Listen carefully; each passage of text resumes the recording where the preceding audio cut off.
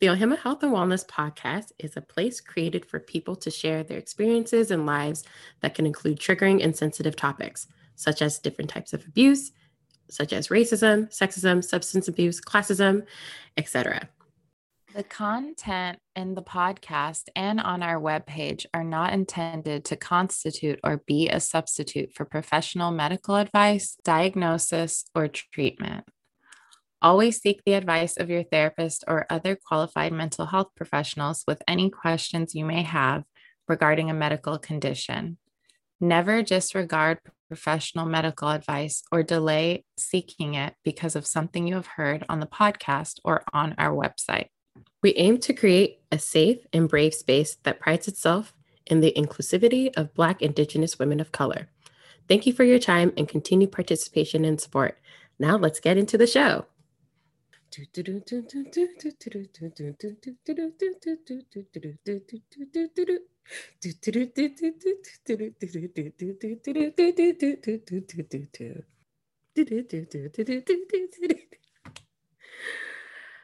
All right, so our guests for today's episode are Vanessa Hidalgo and Jessica Martinez.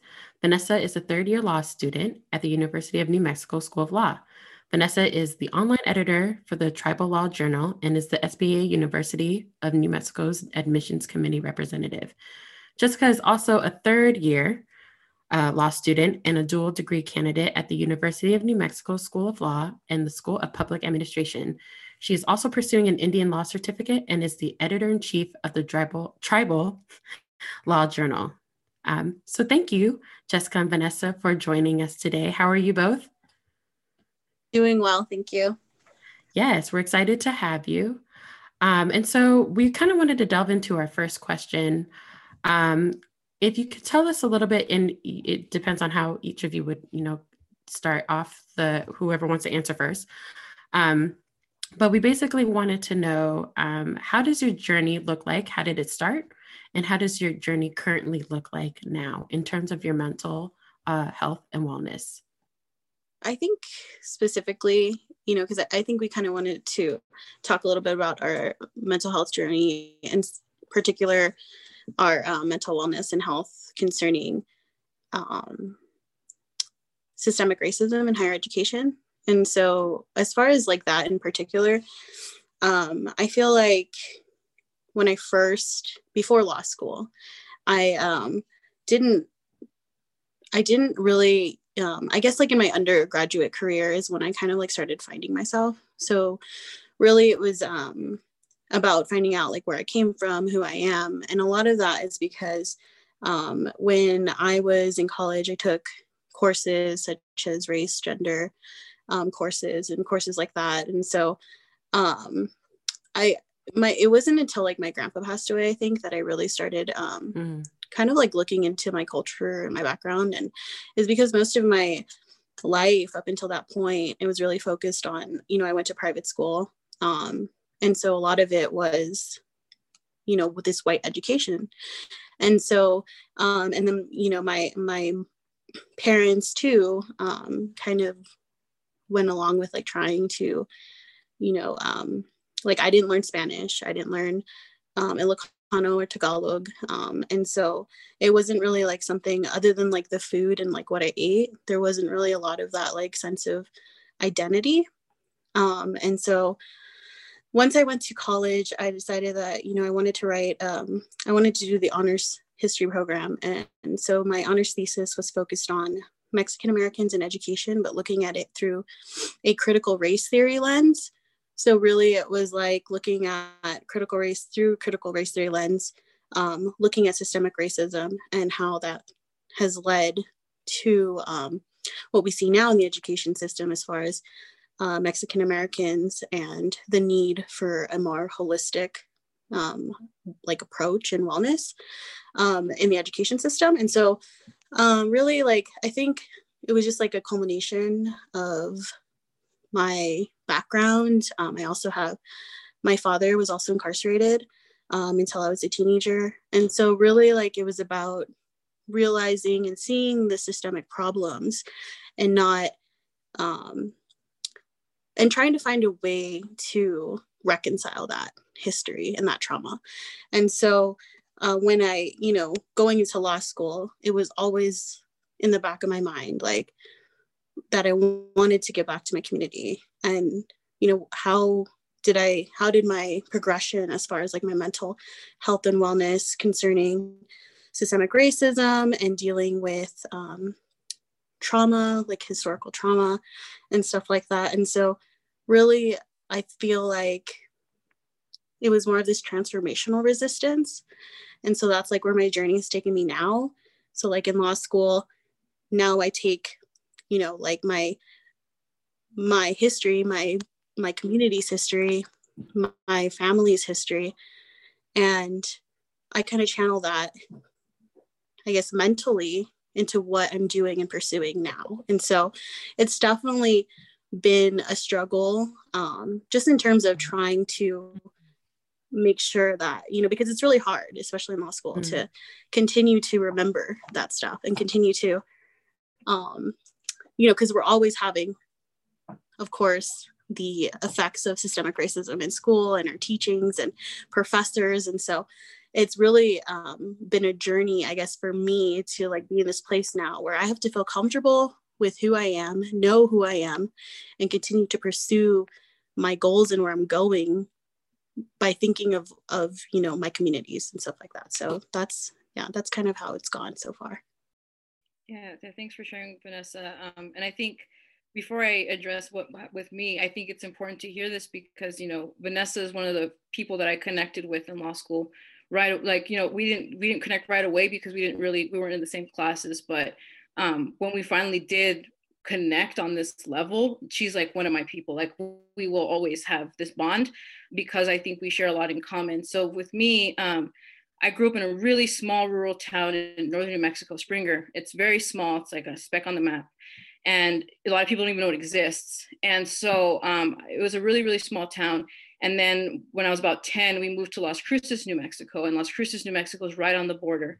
And it was there that I realized that I wasn't, I was different. I didn't have the same economic background as a lot of the other students I was going to school with, or the ones that were just as bad as me or even worse than me. It was becoming real blatant that there was a lot of issues with poverty throughout New Mexico, and that we were struggling. And seeing that my father and my mother had to put us through a lot of I guess extra programs to kind of get on equal playing field. It was a real I think hard time for me growing up to kind of realize that my mother is a Mexican immigrant. She came here undocumented, and she still to this day is not a citizen. She's a legal permanent resident. My father, he's from the United States, but his family generationally has been in New Mexico for over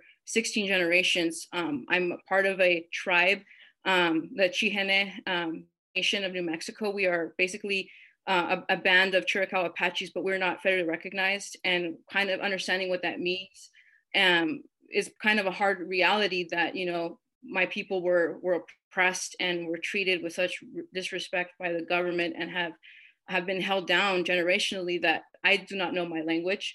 I do know Spanish. I grew up speaking Spanish, and I grew up in a mixed status home, like I said, and that I think has really developed me into who I am today, to understand that I have an appreciation for speaking Spanish. I have an appreciation for my culture, my heritage, understanding what my family has gone through generationally. Like Vanessa said, generational trauma is a reality, and understanding that when I'm in school or from early childhood on, that my story was never really given the same perspective, that we were looked at differently in history, that this land was discovered, stuff like that. Language is important. And so over time, just kind of growing up in Las Cruces, I started to see how immigrants were treated, dehumanized, and seeing how I had to kind of help my mom translate in a lot of situations growing up, having to figure out how I was going to convey what my mom was wanting to say, and kind of, maneuvering through that was really difficult. And so for me, not just with my own family, but seeing how it was affecting other people, really made me feel overwhelmed. Like I needed to do something, like I needed to be involved. And I got involved in the League of United Latin American Citizens, which is the oldest and largest Latino organization in the country. And I've been volunteering since I was about 13 years old. And so ever since I got involved with LULAC, it was my way to kind of work with other people that were focused on social justice issues. We're focused on, protesting on the ground, doing what we could to educate from the top down. And it was a very interesting time to be a teenager and doing that and going across the country, meeting other undocumented students, meeting people from different walks of life, working with NAACP, working with different groups. And I think that's when I realized, like, there are a lot of people that care about making a difference. And then eventually I went to law school. And for me, it was a long journey because I wasn't as young as some of the other people in law school. I'm 30 now. I started when I was about 28. And it was a lot of, I guess, coming to terms with the fact that it was time to go to law school. And it really came down to the fact that Trump became president. And I was realizing that I had let go of my dream of going to law school and serving in as a legal advocate, because I was afraid, or I didn't think I was good enough, or I felt like it was going to be too much money, or there was all these other excuses that I made to not go. And then finally I told myself, it's time. I can't stand by anymore. Like, I've been involved as a community organizer, but I don't have the tools to make the change. And I'm only one person, but I feel like being a lawyer, I can have more knowledge about how to combat it and to be the person that can be there on that level. And so I felt like that was my calling. Everyone has their own, but I felt like it was time to do it. And it finally came, and I'm happy I did, because I feel motivated. Right. I feel really motivated. Yeah. Wow, that's beautiful. Thank you, ladies, so much for sharing so openly. I'm wondering how has dealing with that level of racism affected your mental and physical health, or how have you seen it show up? And that's for both of you. Yeah. So it's difficult. I mean, especially in law school, I pulled some statistics in the American Bar Association. So their statistics are that 63% of lawyers are male, and 86% are white. Wow. And so, just like being in this space that we know was not created, for us, has been continued. And even now, like, being in this space, like, we know that there is other things in place, systemic racism at play here, that continues to prohibit people of color, communities of color, from entering into these spaces. And so, it's super difficult knowing that, we're one of, depending on which demographic we're in, potentially 2%. Like, I looked at the ABDA, and multiracial people like myself and like Jessica represent 2% of the population of lawyers in the United States. And so it's really hard knowing the fact that, the disparities in representation, and wondering, like, well, if this is continuing, if systemic racism is so ingrained in higher education, and specifically in law school, how are we going to get communities of color representation? How are we going to get people who look like us in these places if we have these mechanisms, if they have these mechanisms in place that continue to deny us and give us a chance to enter into these spaces? And so that's been like the hardest thing for me, I think, is kind of knowing, the disparities, knowing that there is this protection of white privilege and white power, and knowing that, like, if 86% of lawyers are white, then, like, you have, like, why is that? And to me, it's kind of like this level of, well, we're protecting somebody, right? We're protecting the master narrative, the dominant.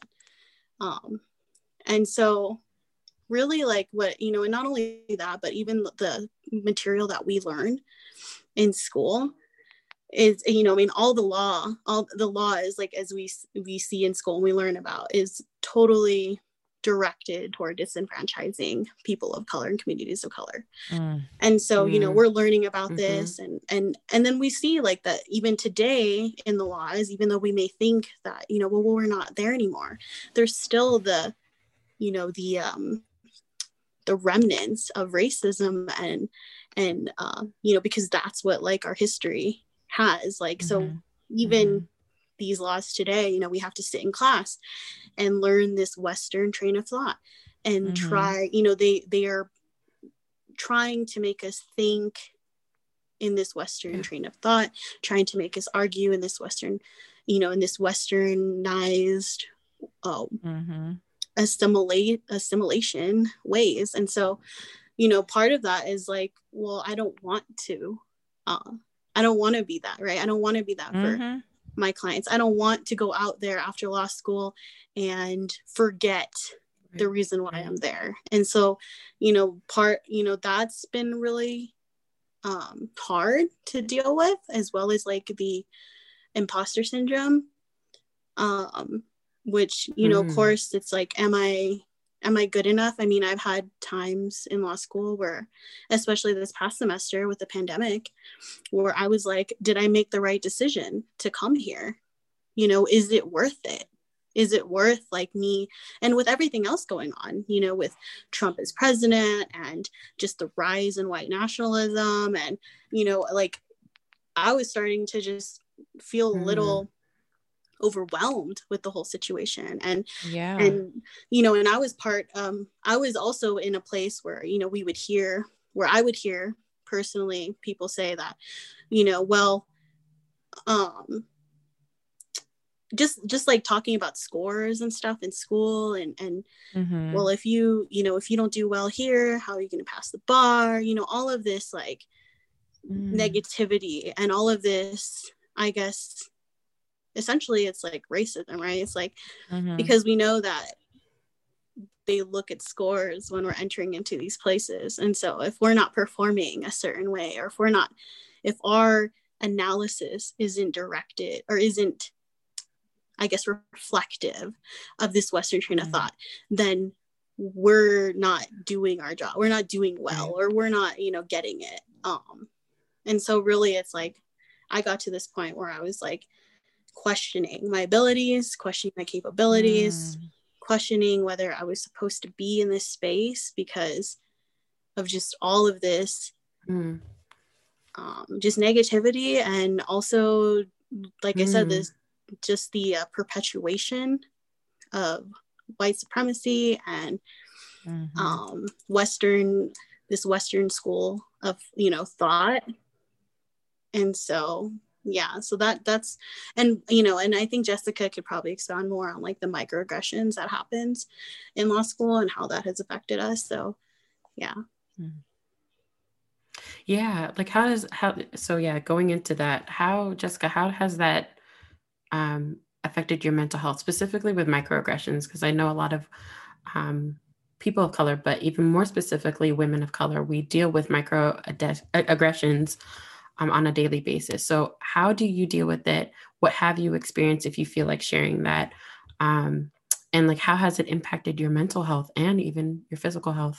Yeah, I mean, law school, it's a very unique experience. It's just like Vanessa said, I mean, we're learning about power. We're learning about where it stems from. And they don't say it's white supremacy, but that's what it is. And so, you know, learning about the law, like even the law, we just learning about property law, for example. You're learning about the law of discovery, and they don't say what it really is. Not conquest. They don't use the terms that, you know, we think, okay, like maybe we should rephrase that. And so I think there's a lot of conversations that happen behind closed doors in those classrooms that I think can be really traumatic for some of us. We're like, okay, like, you know, have some sensitivity, but at the same time, you know, I think it's grounding for those of us that are dealing with that to be able to like take a step back and like also hold them accountable. I think for me, like anytime I hear a microaggression, I'm I know sometimes it's exhausting and there's times I don't, but for the most part, I'm trying to make it a point to address it and say like, it's time to hold you accountable for what you just said. This is how I felt when you said that. And I need you to understand my perspective and why this is offensive. And I think that's helped me a lot. And I think, I don't know, I feel like be okay with me sharing this. She's a badass warrior in the courtroom. She's a lawyer, but she taught, and so it's a fellowship program that not many law schools have, and essentially we teach constitutional law to high schools, okay, and the basic constitutional rights, and then we teach them kind of how to be oral advocates and compete in a moot court competition. And so each of us are kind of paired in different schools. And my law school partner and I, like, we had a great experience overall, one of the best experiences I've had. But I assumed that space was a safe space because of what we were doing, right? Because when the law students have to meet in a classroom before we go and teach the students, we kind of try to collaborate and figure out what works for everyone and what we like, any ideas that we can pull from each other. And then we would read material that we thought would be helpful to kind of, learn about or address, because we were working with young people. So we thought it was important to talk about microaggressions, to talk about things. And there's one experience that I'll never forget. And it was an article about microaggressions. This is the ironic thing about it. And I thought it was a fantastic article. It addressed it. It talked about, what we face. And unfortunately, a woman of color said, I was offended by the term white. And I was like kind of taken back that the entire article addressed all of what we go through, yet the one thing that was focused on was that the term white was offensive. And I couldn't believe it. And then as I was observing the conversation moving forward, this white guy who wasn't even in our class, I don't know how he ended up there, it was like a guest of somebody's, was talking about like reverse racism and was like going off about how he felt and how in New Mexico he felt like he was discriminated against and for being a white guy, and how he was offended by people using the term white privilege. Wow. And then there was this other student who basically said, we need to be cognizant of the white students that we're teaching and that reverse racism is a reality. Wow. And I was like ready to punch a fucking, I was like, are you kidding me right now? Like, we're reading about microaggressions. This whole fucking conversation turned into a microaggression, and like, or to me, it was just straight up aggression for me. I was like, this is just ridiculous. And like, there's a few of us that looked at each other like, what, we have to address this. So we addressed it, and we said, look, this literally has become a microaggression. Like, you realize the language that you're using right now? Do you realize that you're focusing on like the one thing that we're not supposed to be focused on with this article, which is addressing the fact that we're all dealing with discrimination, we deal with trauma, we deal with so many things, and there's going to be a lot of students that are going to need us to advocate for them. And this just shows that we have a lot to learn, and that there needs to be a lot of training and a lot of courses on race in the law specifically, because I thought this was a safe space where all of us were kind of like-minded, that we were more evolved in this. And it was kind of crazy to see that a lot of the comments came from people of color. And then the white people then felt empowered in the class to say something. And then I was proud of the white allies in the class that were like, no, like, this is not right. And so I think that conversation was an eye-awakening experience, because I had already felt a lot of microaggressions as it was in classes, when people were like, oh, like, that person should have been convicted. But they didn't look at the facts of the law that showed that this person was dealing with poverty, was dealing with other, issues, that they just humanized them and focused on them breaking the law rather than what's the story behind that. And I think that's the problem with the law, is it's limiting. We need to look at humanizing people and looking at everything that person or people are going through before we pick any kind of place of judgment on it at all. And so I think that was already hard to deal with as it was. And then you go into a situation where you think, okay, this is a space where we can all work together. And then you hear those comments. It's draining. It's really, I guess, difficult, because you think that, wow, like, of all places you hear that. And I think it was just good for me to see that there were other people willing to like step up and say this is wrong. And it's not just my voice having to like educate. It's not just my voice having to like, I guess, fight it. That there was a lot of us coming together and saying like, look, let's have an open dialogue now. Now we've kind of opened the floodgates and we need to address all of these things and like talk about it, because we can't be going into classrooms thinking this way. Yes. And we can't be going into classrooms with these kind of perceptions because it's harmful. And I think some of them were willing to take a step and reflect on it. Mm-hmm. I don't know if they all did, but I know some of them were like, look, I apologize. Like I admit that was wrong. And so I think that's when I say like, I make it a point to really address it head on. I think it's healthy because it forces a person to look at themselves, and it forces me to look at myself too. I'm not always perfect. So it forces me to look at things that I do and reflect on that. And I think that's the one thing about law school is we're learning the skills to kind of be advocates, but sometimes we need to advocate for ourselves. And sometimes sometimes a lot of us internalize it and don't address it. And now I think for me, it's not, I'm finally realizing that I can speak up about things that I find uncomfortable in certain situations. And even like in evidence and trial practice, you're learning about evidence rules and you're learning how to apply them in trial. And we were put in like basically little groups to learn the skills, and they would have different judges and lawyers come in and kind of give us constructive feedback. And it's really small circles of students that they kind of combined, and we would all go up and we would all like object on each other, or we would listen to each other and kind of hear what feedback we'd get, and then we move forward. Well, most of my group were all female. Basically, there's like 2 guys, I think.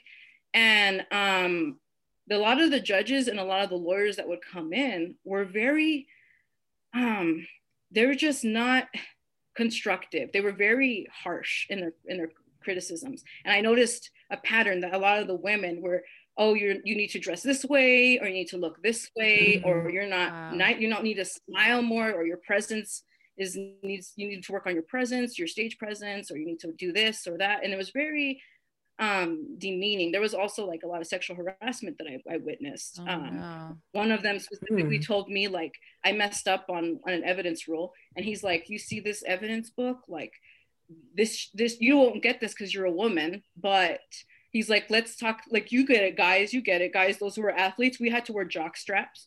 Well, this rule book is like a jock strap. You should carry it with you everywhere you go. It's your code. And I was like, not afraid to tell him that like he's wrong for even saying that. It's inappropriate. And, reporting his ass, quite frankly, but also like standing up for other women. That was just my experience. There was other women that dealt with other stuff from the same person, and seeing how like they would shrivel up and would feel like, okay, like I think I'm scared to even present. We're like, okay, no, like we had to advocate for each other. We had to be there for each other. And then it was just like a pattern of a lot of these judges saying praise to just the men, but they wouldn't praise any of us. And so we kind of turned it into an ongoing challenge. Which one of us is going to get the praise today? Which one of us females is going to get told we have good stage presence or something positive? And unfortunately, majority of our compliments came from other women in the legal profession. Wow. And so it was an eye-waking experience that this is a male-dominated field.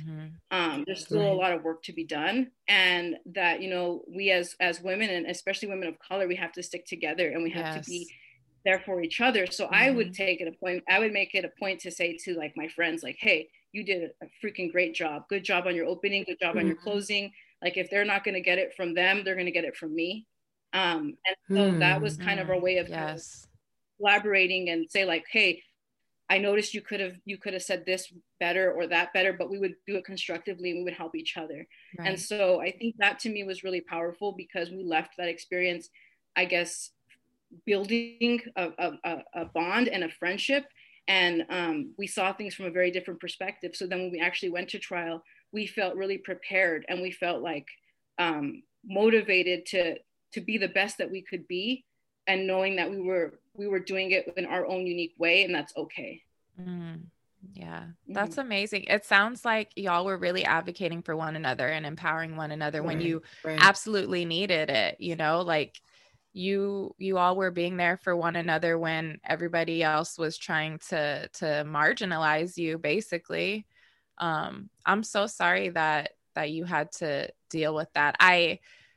That's when I was hearing you say what that guy said and comparing it to a jock strap and then saying, oh, yeah, you ladies won't get this. I'm just like appalled at that. Like the fact that he thought that that was professional and that that was okay is just like, and I don't know. I'm wondering, because to me, I was just like, oh, that really speaks to how these men operate in that space.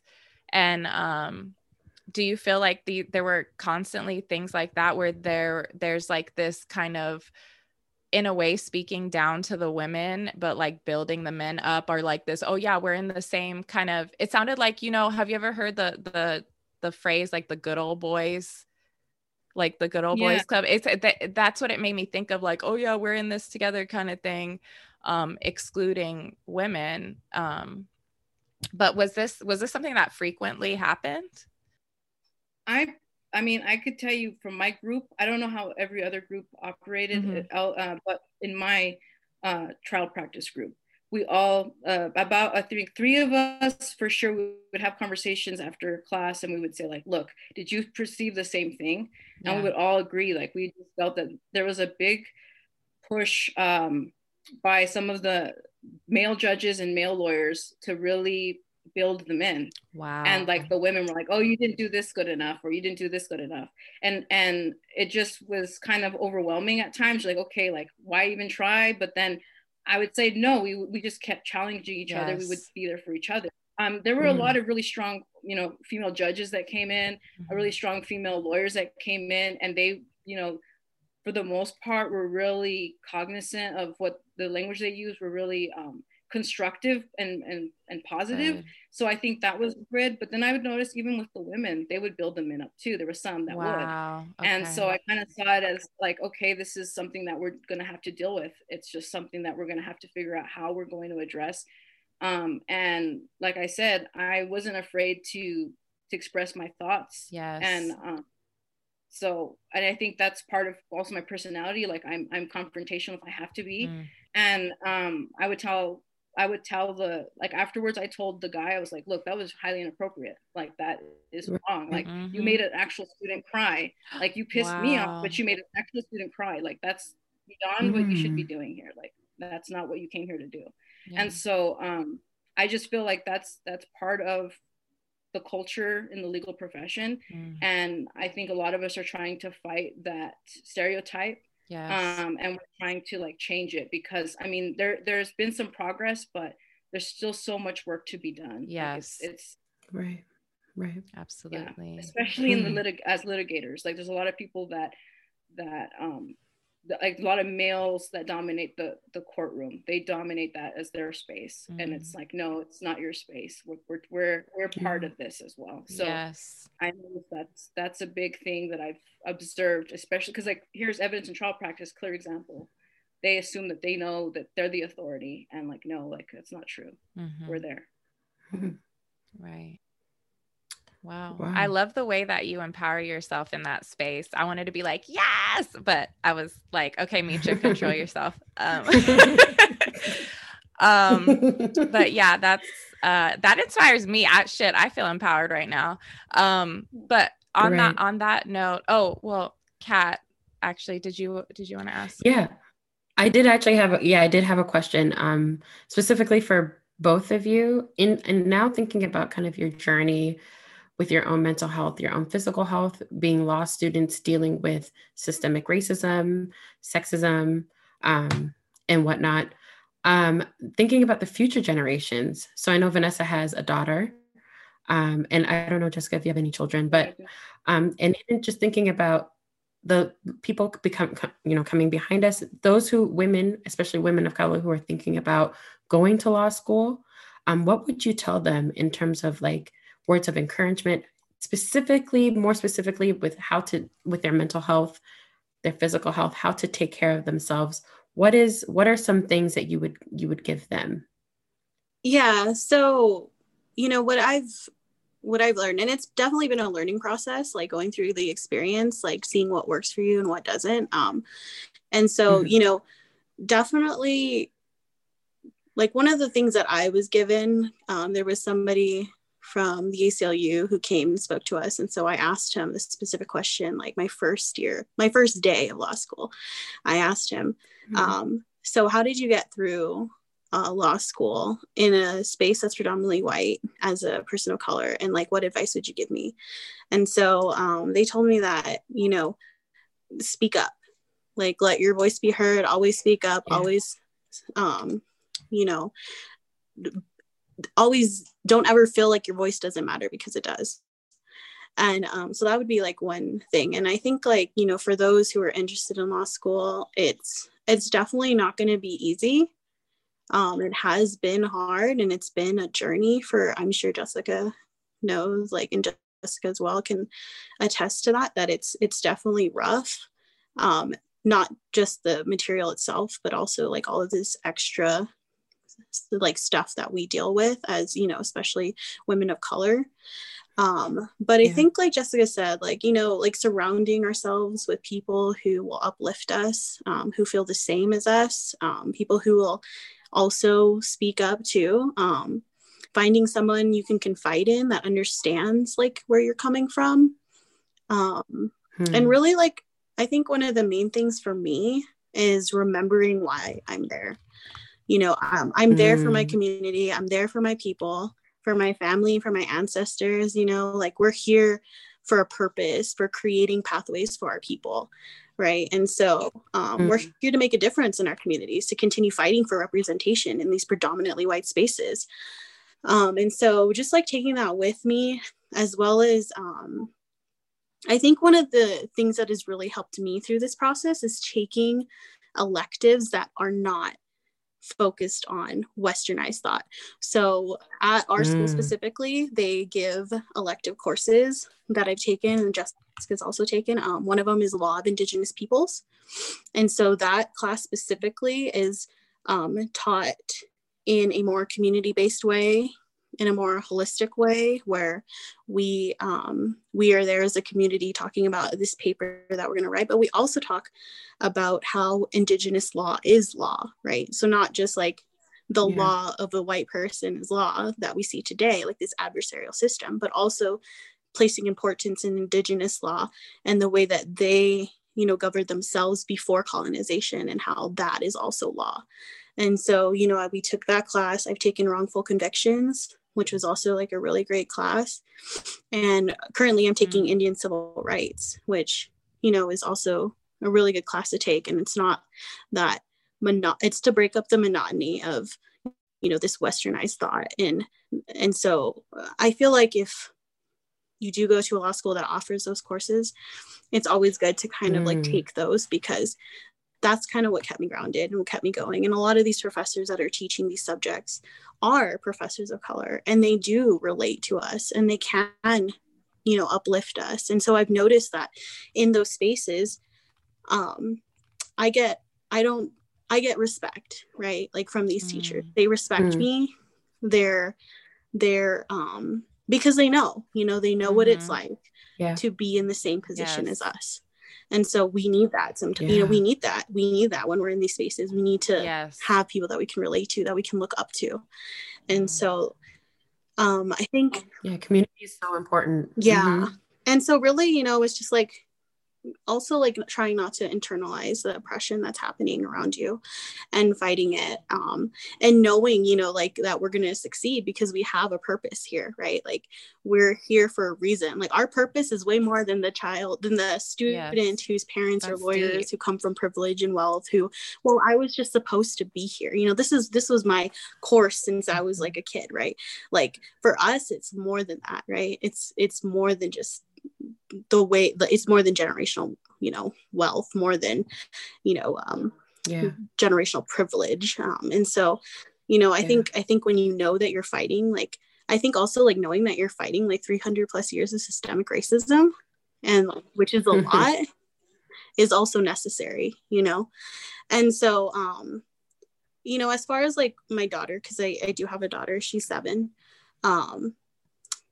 It's actually amazing with her because, you know, I always want, like, thinking about, you know, her, I wanted, before I even had her, I wanted her to be able to know who she was and where she came from before anything else. So my daughter goes to the Native American Community Academy, which is a school here in Albuquerque.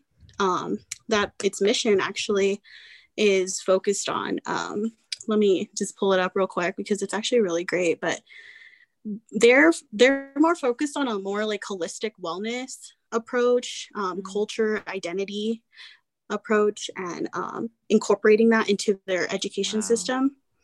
And so, you know, when she learned her language there. So my husband is a tribal member with the Cheyenne River Sioux.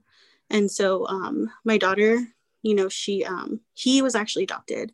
And so he was adopted outside his tribe. So he didn't actually grow up knowing where he came from or who his people were. And so having her in that school, she gets to learn like their language that he never got to learn because he never got the opportunity to do that. So really it's like a full circle for us.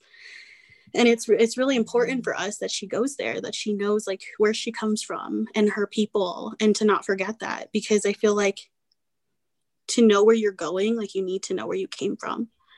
And so that's what I think is like really important, especially like if, you know, with your children, you know, if you have any children, like going forward and, you know, giving them a sense of identity, knowing their identity is so important for building like that foundation. And so like, I wish I had that. And so, you know, now that I get to provide that for my kid, I'm really happy that there's actually school there that does that. And that's mission is identity. And so, I think that anybody who's looking to go into, you know, higher education or law school specifically, really just taking that too, like that advice, like just knowing where you came from, and who you are, and your identity, and bringing that with you, because it'll definitely create a more clear vision of like what you want to do later on. Yeah, that's amazing. I actually grew up with Vanessa. And so I know that was something that was a struggle for both of us. We went to a really weird school that that it was really hard it was more of like assimilating and really trying to get out of that that bubble. And so I really, really appreciate now that you're doing it with your daughter. I think it's amazing that you put her in a space and a place in a school that will really teach her identity. And I hope maybe one day when I have kids to do the same. So that's amazing. This is growth. Yeah. I agree. I was thinking the same thing. I was like, when I have kids, I want to do the same thing, because I didn't go to the same school as you two, but as Kat knows, I went to a predominantly white Catholic private school, and it was horrible for me there. You know, I dealt with a lot of racism. So I can empathize with both of you, even though, you know, I don't know all the details, but I definitely can empathize with that. And feeling, you know, the need to really, really connect with your roots and cultural identity. But I think one of the last things we wanted to ask you two ladies were if you wanted to share just maybe your favorite ways of like showing love to yourself, tending to your mental health, you know, just whatever you want to call it, self-care, self-love, self-pleasure. If you feel comfortable sharing.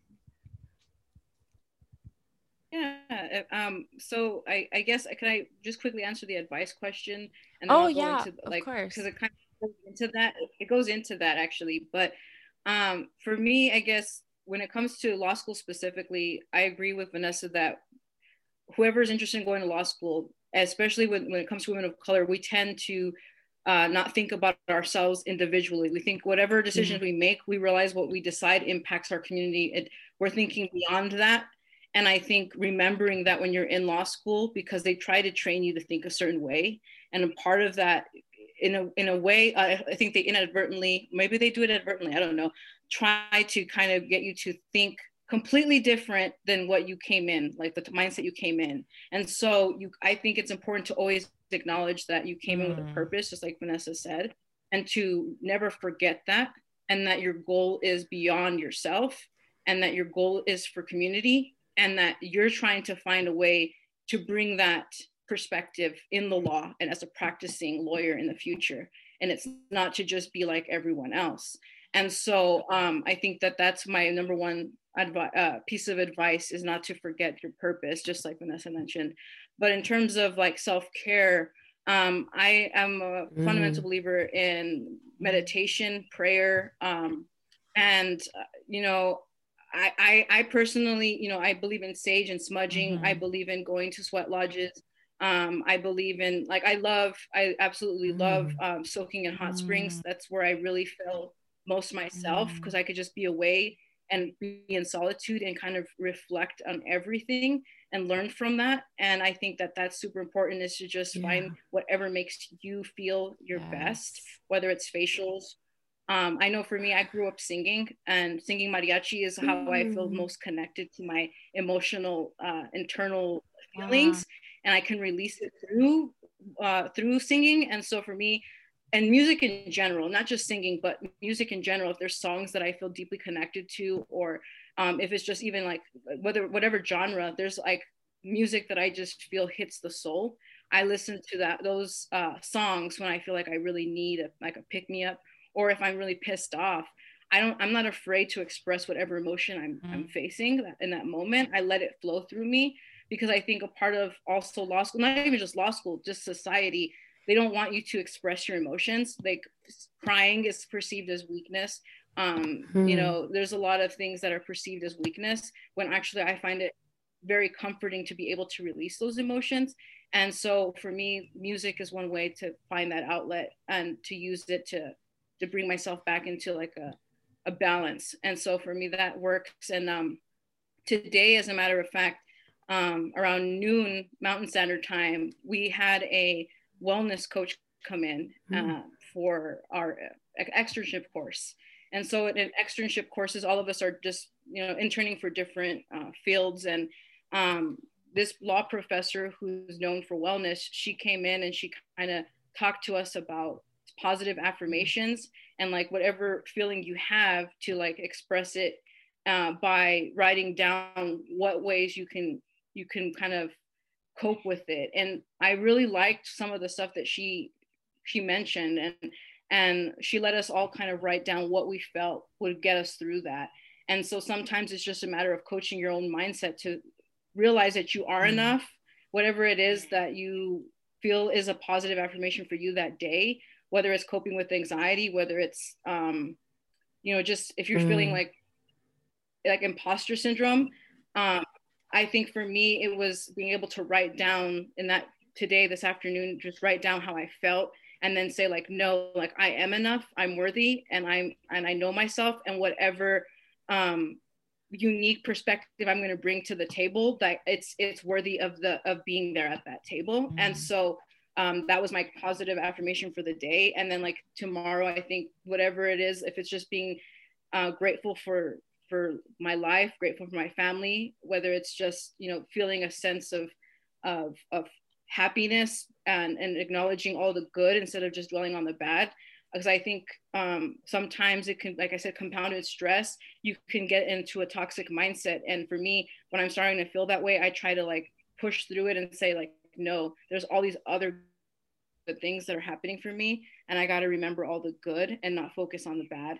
And I can focus on things I can control and not dwell on the things that I can't, and just try to find those positive things to push myself beyond that negative space. And so that's kind of just a little bit of what I do. But I feel like even just cooking, other people love baking, and just activities with friends and family, and being able to share that with my parents, especially right now during the pandemic. I'm at 30 years old, I'm back at home with my parents, and I don't take this opportunity for granted. Every day I break bread with them, I talk to them, we sing together, we joke together, and we're enjoying that we have each other. And I think that's acknowledging that, and being happy to just be with whoever you can be with and share the positives is so profound, especially right now.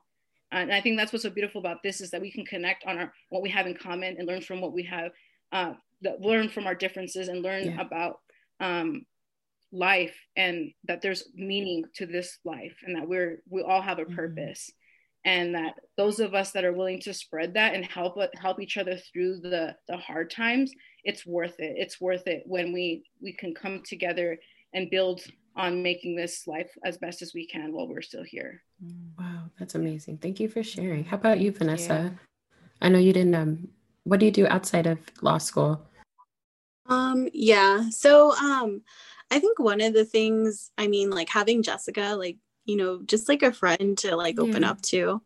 I think really like sometimes I feel like there's other people that I can't open up to about these kinds of things, you know, and really having her there and like being able to like call her up and be like, guess what happened? I'm really pissed off right now. I mean, just like letting that out. But also like what Jessica said, like sometimes like I just cry. Like sometimes I just need that release, you know, crying. And I think that's happened a lot for me. But of course, like when that happens, I always call somebody who I know is going to uplift me, who I know is going to tell me like, keep doing what you're doing, you know, because what you're doing is important, you know. And like my dad told me that recently, like I was crying and I called him and I was like, told him like what was going on. He was just like, keep fighting, right? Because if you're not going to do it, then like who else will? And so like, you know, creating that sense of purpose and just surrounding yourself with people who are going to be there for you and be supportive of you. But also I think another thing that, you know, has helped me a lot in my mental health and wellness journey, which I know is like sort of still kind of like a stigma, especially in communities of color, but it's seeking help through therapy.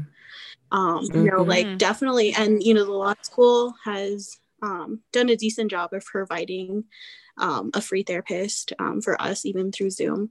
And that's so really I think like, you know, always seeking that help, because I did therapy for like 3-4 years, and you know, honestly, like I haven't in a little bit, but I feel like that's probably what I'm going to start doing again. And it's because you know, like what Jessica said about positive affirmations and stuff like that, I mean, they give you the tools that you need to really deal with some of that internalized just emotions that you go through and deal with, and trying to parse that out, and trying to, you know, really think about what's going on in your head, and creating better ways to deal with, you know, what we deal with, such as systemic racism, trauma, anything that, you know, might be like you might be dealing with mentally. And so like I do like think that therapy helps you know, people. And the other thing, you know, I like to dance. So my kid recently, actually, my kid got me into buying a disco ball off Amazon for $13. Ooh, yay! And so we'll just listen to music and dance. And so that's been really fun to do. And just, you know, I think like just laughing with people, just like finding people who make you laugh, because, you know, the world could just be so much, you know, and sometimes we just need to learn to like laugh, to just like just be happy about, you know, where we're at. And I think like even, you know, we get so ingrained into what we're doing and all the things that are going on, and especially us, you know, Jessica and I are thinking about the bar now and all these things. And so really it's just like, you know, her and I will, instead of talking about school, we'll be like, did you watch this show? Or like, did you go do this? Like, you know, because it's a lot, you know, like we don't. And so it's like really just finding somebody to like get you out of that headspace, out of, you know, that just like the overwhelming things in life, to just like laugh and joke about, and you know, find like the good and like everything. And so I think that's what I've enjoyed doing. That's helped me too, is to get through law school, is just like having a friend like Jessica, you know, or having like people in my life, like my family, who just make me laugh and who like remind me, you know, like of the other things besides law school and stuff like that. And so 100% agree with laughter, because we have such a fun time, like sidebar conversations while stuff's happening in real time, and like she'll be making memes and we'll just be joking about stuff, and it just makes it hilarious. It just makes it hilarious. Like my group of friends, like we're always joking about something, and like when a professor's saying something and we're like, oh no, and we'll just start talking trash and like the side, or we'll be we'll find some way or some gift to kind of describe how we're feeling, and we all just like in unison just like try to hold in the laughter while we're drinking our coffee on Zoom. So Yeah. I think it really helps. Ooh, laughter is Laughing such good really helps. medicine. Mm-hmm. I love that. Oh, absolutely. And I have to say, honestly, I mean, I'm a little biased because I'm a therapist and a woman of color, but to hear you both like normalize therapy feels really good because that's like one of my main things is normalizing it for communities of color, and also normalizing therapists who go to therapy. I go to therapy, like I would go more often than I do now if I could afford it. But yeah, it was like, it made my heart happy to hear you say that and to see Jessica nodding in agreement. And it felt really good. And also that you both are like, I'm not afraid to cry, because I view crying the same way. It's not negative. I see it as a release. And also you can cry when you're happy, sad, mad. It's not just one emotion, you know? And I also wanted to say, I love how Jessica, you were saying that you're going to feel all your whole range of emotions, and you're not going to, you know, try to repress anything. And that's a beautiful thing. I think there's space for every emotion for us to find ways to express it creatively, whatever, however works for us. So that felt that really touched me to hear that too. And I just wanted to say that. Thanks. And I agree 100% with therapy. I've gone to therapy. I need to get back into it, just like Vanessa said. We almost lost our therapist for the law school. Oh, no. And it was something that I think was kind of a scary thing, just to hear that we were possibly going to lose this free resource. And it starts to, you know, remind us that that's so important, especially to this profession where you know, majority of lawyers deal with other, you know, whether it's, you know, alcoholism, drug addictions. There's a lot of things that aren't talked about of what lawyers face, and like a lot of the scary statistics, suicide rates. I know a handful of lawyers that have committed suicide. Wow. And so I think it's so important that we continue to provide these resources at our institution and in general, anywhere. You know, therapy is so important. And I can't stress that enough. Like even when I can recall the times that I've gone, it has helped me so much. And I think the same reason that you discuss is like, if I had more money, I'd be there all the time. And so in some ways, you know, talking to Vanessa and talking to other people has been my therapy. But I do know, like with a professional, it makes a huge difference because they're able to kind of, you know, unpack what's actually happening that's like, you know, beneath what I cannot even identify when I try to self-reflect. There's things that I can't catch that therapist can catch and help me cope through that.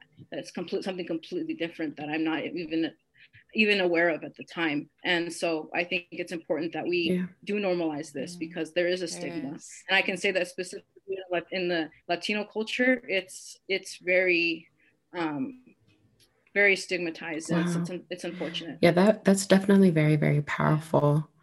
So actually our time is up. But I would like to say thank you so much. Well, Mitra and I would like to say thank you for joining us today on this episode. We really, really thought your words were very powerful, and we know it will definitely impact our listeners too. And so yeah, that's basically it. Yeah, thank you so much, both of you. Yeah, thank you for having us. Yeah, thank you. Yeah, thank you so much for inviting us. Okay,